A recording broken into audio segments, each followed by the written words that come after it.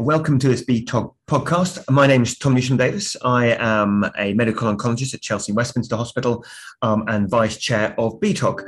This is part of our regular podcast series entitled BTOG Does, where we have informal chats with experts in their field and tackle the most important questions we all face in the diagnosis and treatment of thoracic cancer.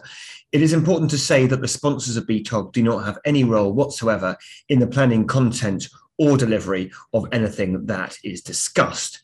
Today's podcast is BTOG Does Lung Cancer Surgery, and we're actually recording this in a room behind BTOG Summer 2022, which has been held at the Hammersmith. And I'm delighted to be joined by my colleague, Ms. Safina Begum, who is a consultant thoracic surgeon at the Royal Brompton Hospital. Safina, welcome to our very exciting podcast. Thank you for inviting me. So we're going to talk about surgery in general. This is our first subject of surgery in our podcast series. So let's start at the very beginning. Tell me about what's the role of surgery in early stage non-small cell lung cancer, and what do we know about the benefits of it?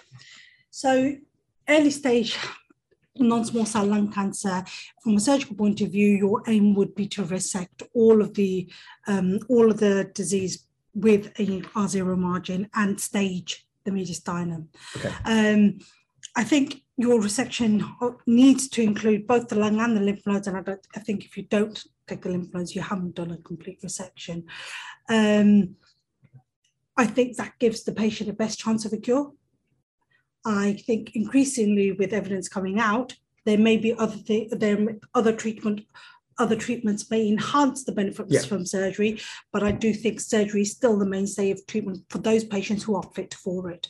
And one of the first things you said there was R0. So that means a complete resection. That means when the pathologist looks down the microscope, they cannot see any cancer around the edge of what you've cut. Why is R0 so important? You want to make sure you haven't left any microscopic disease behind. Okay. If you haven't got that margin, the question will remain, have you left disease behind? Does that patient either need further surgery to complete their treatment or need consolidation with radiotherapy if they are not fit for a surgical procedure?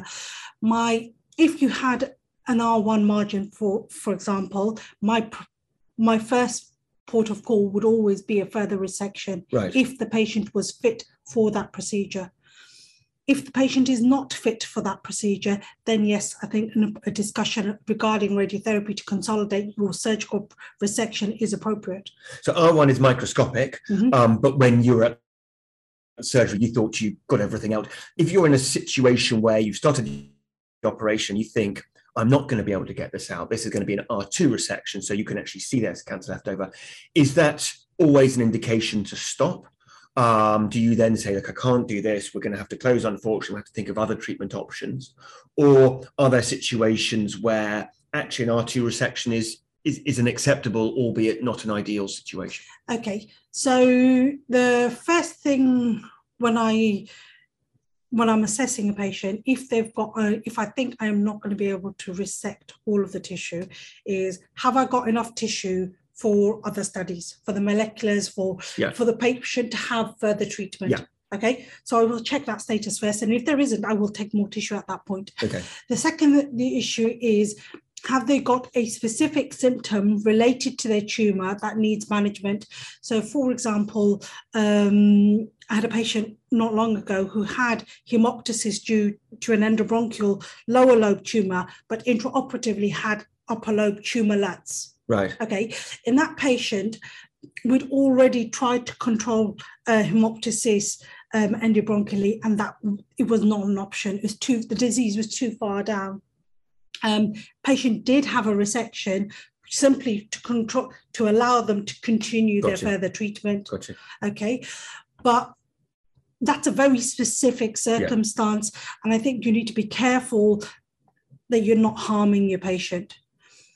If you realize that actually you're not going to be able to resect all of the disease and this is going to be an R2 margin, you then need to think, how can I get this patient out of hospital as quickly as possible and get them to an oncologist? And 9 times out of 10, that means don't take any lung. So R0 is our aim. You talked about lymph nodes. Systematic lymph node dissection, take out everything that you can see. You're taking out the hilar nodes or taking out the mediastinal nodes. Is there a minimum number of nodes that our colleagues should be looking at to say, I want to make sure these are taken out? Are there standards for this, or do you just take out what you can see? No, absolutely. There are standards for this. So you want 3 lobe-specific N2 and then 3 lobe-specific N1 in your final pathological report. Now, that might mean surgically you take your 3 N2 stations and you take 2 N1 stations, and your pathologist gives you station 11, station 12. So the agreement we have at the Brompton is we'll take out the 3 N2, will take out station 11 and station 10, and then station 12 will be the pathologist's hunt out. And so just remind people about the staging who aren't that familiar. N2 is mediastinal lymph nodes, yes. N1 are hilar lymph nodes. And obviously what you're going to take out depends on which side the cancer's come and whether it's an upper, lower or middle node. Yeah. Okay. So we should be aiming for a minimum of 6 stations. Yes. And if you get more, then that's a bonus. Better. Okay. I think if you see other lymph nodes that are enlarged intraoperatively, you're obliged to take them. Yeah. You should be taking them. You shouldn't be leaving those behind. What about the difference? But we talked about the importance of R0 resection. What about the difference between a pneumonectomy, a lobectomy, segmentectomy, wedge resection? Lobectomy, in my inexpert opinion, is what tends to be done. When might one be using a wedge resection or segmentectomy instead of a lobectomy? So I think we'll deal with the easy one first, wedge. So wedge resection really is not the procedure of choice. Right. This should only be done in a patient who is not fit for an anatomical lung resection. Okay. Not fit because of lung function. Yes, because of lung function. It doesn't permit you to do an anatomical resection, and it's not anatomically. It's placed in such a way that a segmental resection is not possible. Okay, and just to clarify, a set wedge is you'll literally take out that little bit of lung. Yes. Not based on any anatomical relationship. No.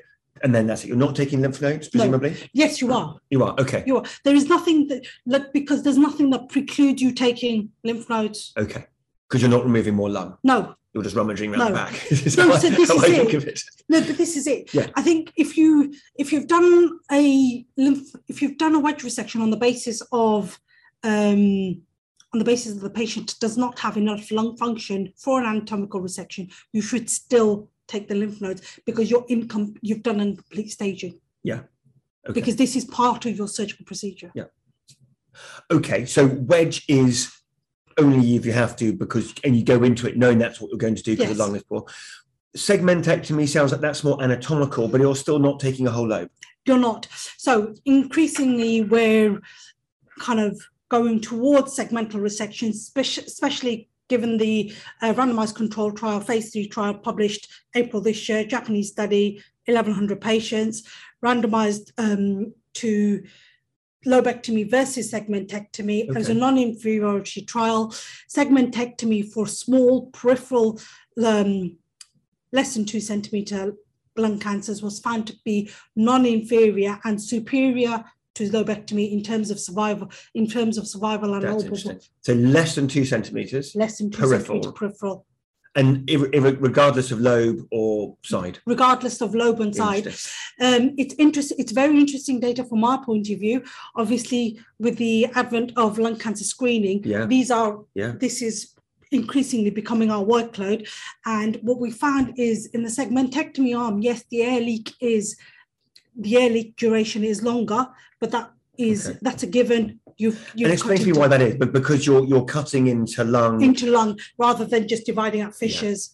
But because you've preserved lung parenchyma, the lung function at 1 year is better. Right. Interesting. Okay, so that's segmentectomy. Lobectomy is our standard. Yes. Pneumonectomy, done much less. I mean, you don't have to be a surgeon to appreciate that if you're missing a lung, that's not good. Is it? Presumably a left pneumonectomy is less bad than a right pneumonectomy? Yes. So for a left pneumonectomy, the mortality you would quote is 46%. For a right pneumonectomy, you'd quote 10%. Well, so you're not doing that unless... You want to be sure your patient is fit. Right. And with those patients, I mean, they need to have had lung functions, echocardiogram. You need to make sure there's no evidence of any right heart strain, raised PA pressures, because that's a whole procedure in itself. And so you're only doing that because you have no other surgical alternative. Yes. And really, if it's going to be a pneumonectomy, presumably in that MDT discussion, should we say, are we sure we should be doing this? Yes. Is there not a chemo-rad option? Is there not a neoadjuvant treatment that might mitigate I think that? if you're going to do a pneumonectomy, it's absolutely not, I wouldn't shy away from it in a patient who is fit for it. Okay. Yeah, and we have a patient between us who's had pneumonectomy who's done brilliantly. Yeah, left absolutely. Pneumonectomy in Italy. I think you shouldn't shy away from it if that is the patient's best treatment option. Okay. But what you should do is make sure you've completely staged that patient. Got you. Okay. And in those patients, for my threshold for doing a mediastinoscopy is very low. Right. Because I want to make sure they are truly lymph node negative. So this is a mediastinoscopy you would do before the operation. Yes. To fully stage the mediastinum, even though they've had an EBUS, you're doing that, for example, because you want to make doubly sure. Yes. That if the lymph nodes were avid on the PET. Yeah. If they don't have any avid lymph node stations on the PET and they've had an EBUS, it's negative. I'm happy to take that. If the lymph node stations are avid on PET, yes, then even if the EBUS was negative, I would do a MED. Okay. So we touched upon about in that conversation about being fit for surgery. Yes. Respiratory function. We know everyone should have lung function tests before. We tend to focus on the FEV1. We tend to focus on the TLCO. But there's also mention in national guidelines and local guidelines about CPEX testing. Yes. Sometimes people do that formally. Sometimes people walk some up and down the stairs. When do you do formal testing? Should everyone have it? And what are the situations where you say this surgery is not going to be possible because of cardiac or respiratory function?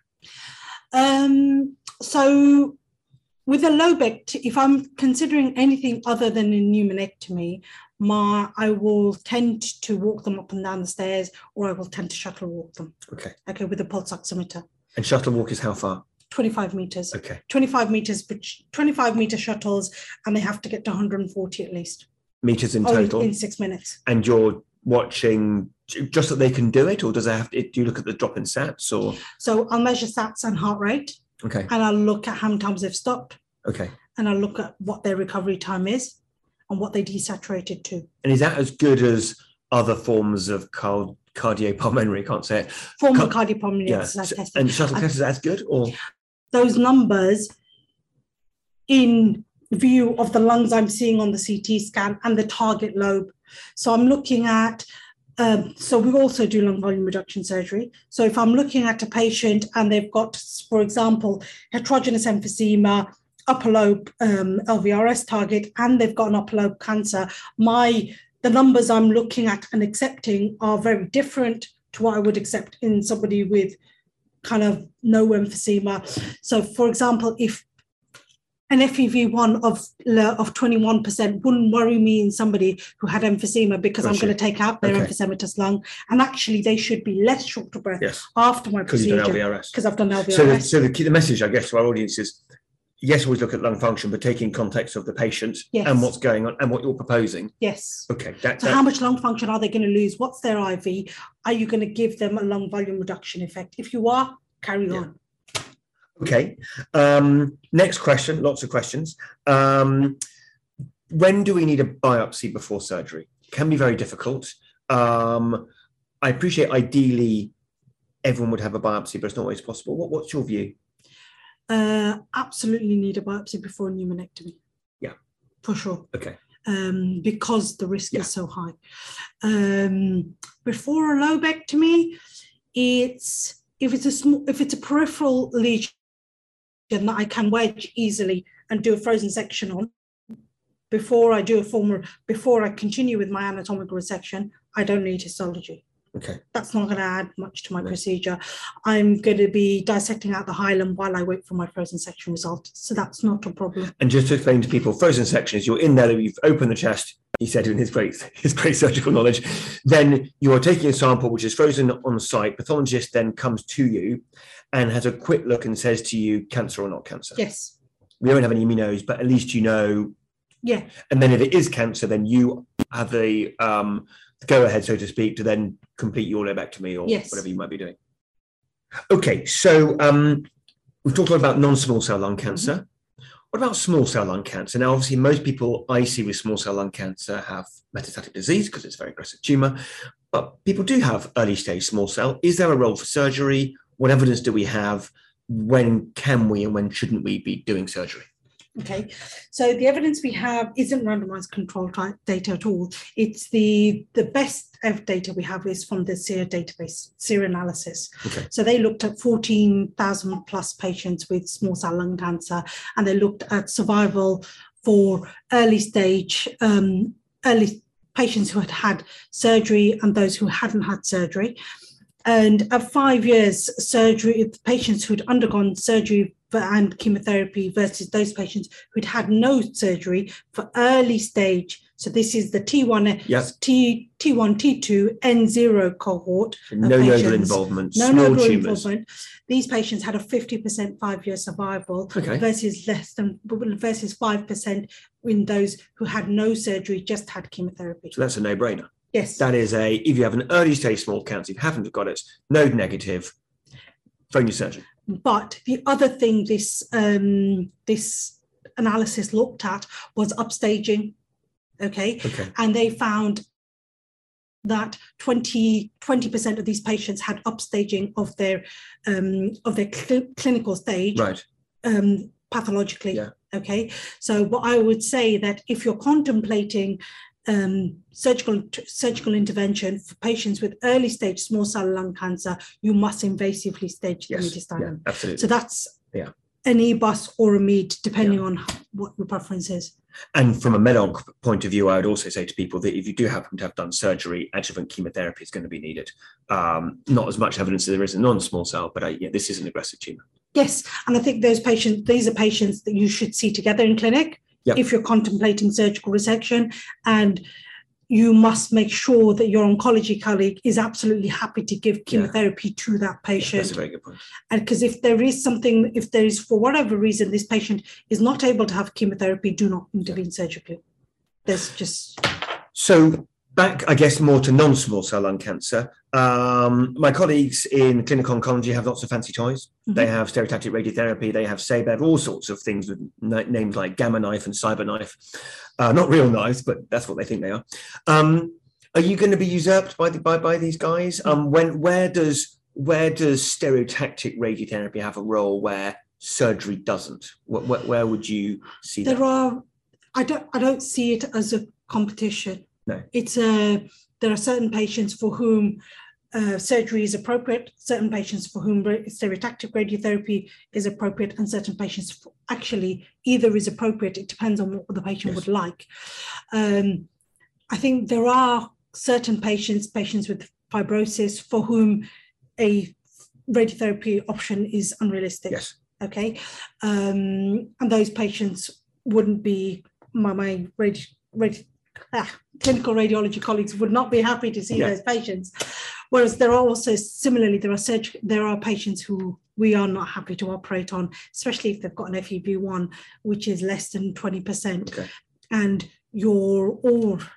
or a patient who's got emphysema and the tumor is in your non-target lobe. That doesn't help you. You're not going to want to remove healthy lung. Yeah. Okay. So it's very much working together to identify those patients where stereotactic radiotherapy is going to be an option when surgery wasn't possible. Yes. Yeah. Okay. So last thing I want to go on to is about you.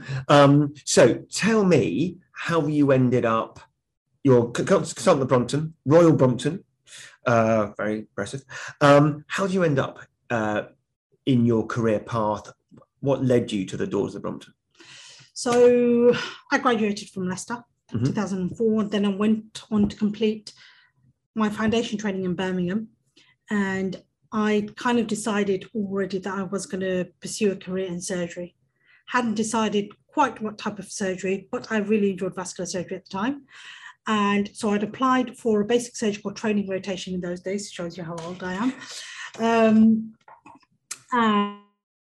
And it was about a year through that when the Modernising Medical Careers came in, and that just kind of changed careers a bit. I applied for core surgical training in Leicester, and the plan was I would be doing a year of whatever I was given, and then a year of vascular. And actually I did 6 months of cardiac surgery, and I did 6 months of thoracic surgery. Right. And I really enjoyed that. That 6 months of thoracic surgery just completely changed. And you're suggesting in that, and as conversation we had a little bit before we started recording, that there's been a change in thoracic surgery, because in the old days, so to speak, you'd be a cardiothoracic surgeon. Well, in the very old days, you'd just be a surgeon. Then you were cardiothoracic, but now there is a dedicated specialty, which is thoracic surgery. Yes. And in those days, thoracic surgery was, as a specialty, was very much in its infancy. Right. This whole idea of being a pure thoracic surgeon, the majority of units in the UK at that point did not have a pure thoracic surgeon in place. And this has only been, I think it's the last 5-10 years that's changed. That situation has changed, where units have had to appoint thoracic specific surgeons. And now if you're appointed as a consultant cardiothoracic surgeon, you will either be cardiac or thoracic. To the point that even in training, they will have to declare, trainees will have to declare either cardiac or thoracic fairly early on, and then their training will be kind of guided by their chosen specialty. Can't help noticing you're a woman. Yes. I'm lucky enough to work in both my MDTs. Both of our thoracic surgeons are women, which I think is fabulous. But you are in a minority still in thoracic surgery. What was that like going through training, and how do you see the future of women in thoracic surgery? I mean, clearly the future must be bright, because the numbers are increasing and things are changing hugely. When I was first appointed as a NTN, there were very few female cardiothoracic. Because people put off, because it wasn't. Yes, because at that point the specialty wasn't separated, and I'll be honest with you, I really didn't enjoy cardiac surgery. This was not a specialty I wanted to do at all. I found the physiology interesting. I found the anatomy interesting. I didn't find the operating interesting. Whereas with thoracic surgery, I found all of it interesting. Yeah. And the kind of the whole approach appeals to me. Whereas I don't think prior to doing that 6 month in thoracic surgery, I'd even considered this as a specialty, because it simply wasn't a specialty in those days. And I think people are now increasing awareness of this as a specialty, and people are seeing role models and they're wanting to come along, spend time. I'd also recommend that if you're going to do thoracic surgery, if you're appointed to an NTN number, go and speak to your TPD beforehand. Yep. Okay. Plan your time in training. Yep. Because what you want is, you want to come out of training as a competitive surgeon. You do not want to be somebody who's just about struggling to do the basics. So you want to come out with good numbers. You want to come out being able. So in my day, it is your day. When you were training, VATS procedures were just kind of on the up. And if you had exited training at that point and were able to do an open resection but weren't able to do a VATS resection, you would have just about been okay. Right. Okay. But in this day and age, you would not be okay. Yeah. You would have to have significant procedure numbers in terms of minimally invasive procedures. And I think you'd need, when I first started training, I went to see my TPD and I was like, right, I'm going to do the bare minimum cardiac surgery, and then I would like to spend my time like this, please. Yeah. And I knew that being able to do a VATS procedure was going to make me very competitive. So I wanted to make sure that the number of procedures I'd done VATS and open were about the same. And I was in a very fortunate position that actually I was able to pick that up in my within my training program, rather than having to go out of program to achieve this. And at the time, there were a lot of VATS fellowships, and you could have gone out of deanery, done one of these programs, and you probably would have picked up 30, 40 resections in that year. At the time, I discussed it with my TPD, and that didn't make sense because I was doing 100 plus resections per year. So be a competitive surgeon. I like the idea of a non-competitive surgeon. I've never met one. No, but, you know. So this is, I mean, it's, you want to be sure that when a unit is considering appointing you, you have the skill set they are looking for. But also, I think in thoracic surgery, you really do need to get on with your MDT. I agree. If you're thinking you're just going to sit there and decide what treatment's going to be, that's just unrealistic. Absolutely. And I think the thing I've learned, just to wrap up, I think the thing I've learned is that when it comes to surgery, in fact, all of thoracic oncology, it is very much MDT, and no one works alone. No. So that brings us to the end. Svina, thank you very much for joining us. I've learned, as ever, a huge amount. Thank you to the audience for listening. You can hear more podcasts on the site where you download them from. We are making changes to podcasts in the next month or two with two presenters in the future. Dr. Leanne Castle is going to be joining me. She's a consultant respiratory physician extraordinaire. So keep tuned, and thank you for joining us today.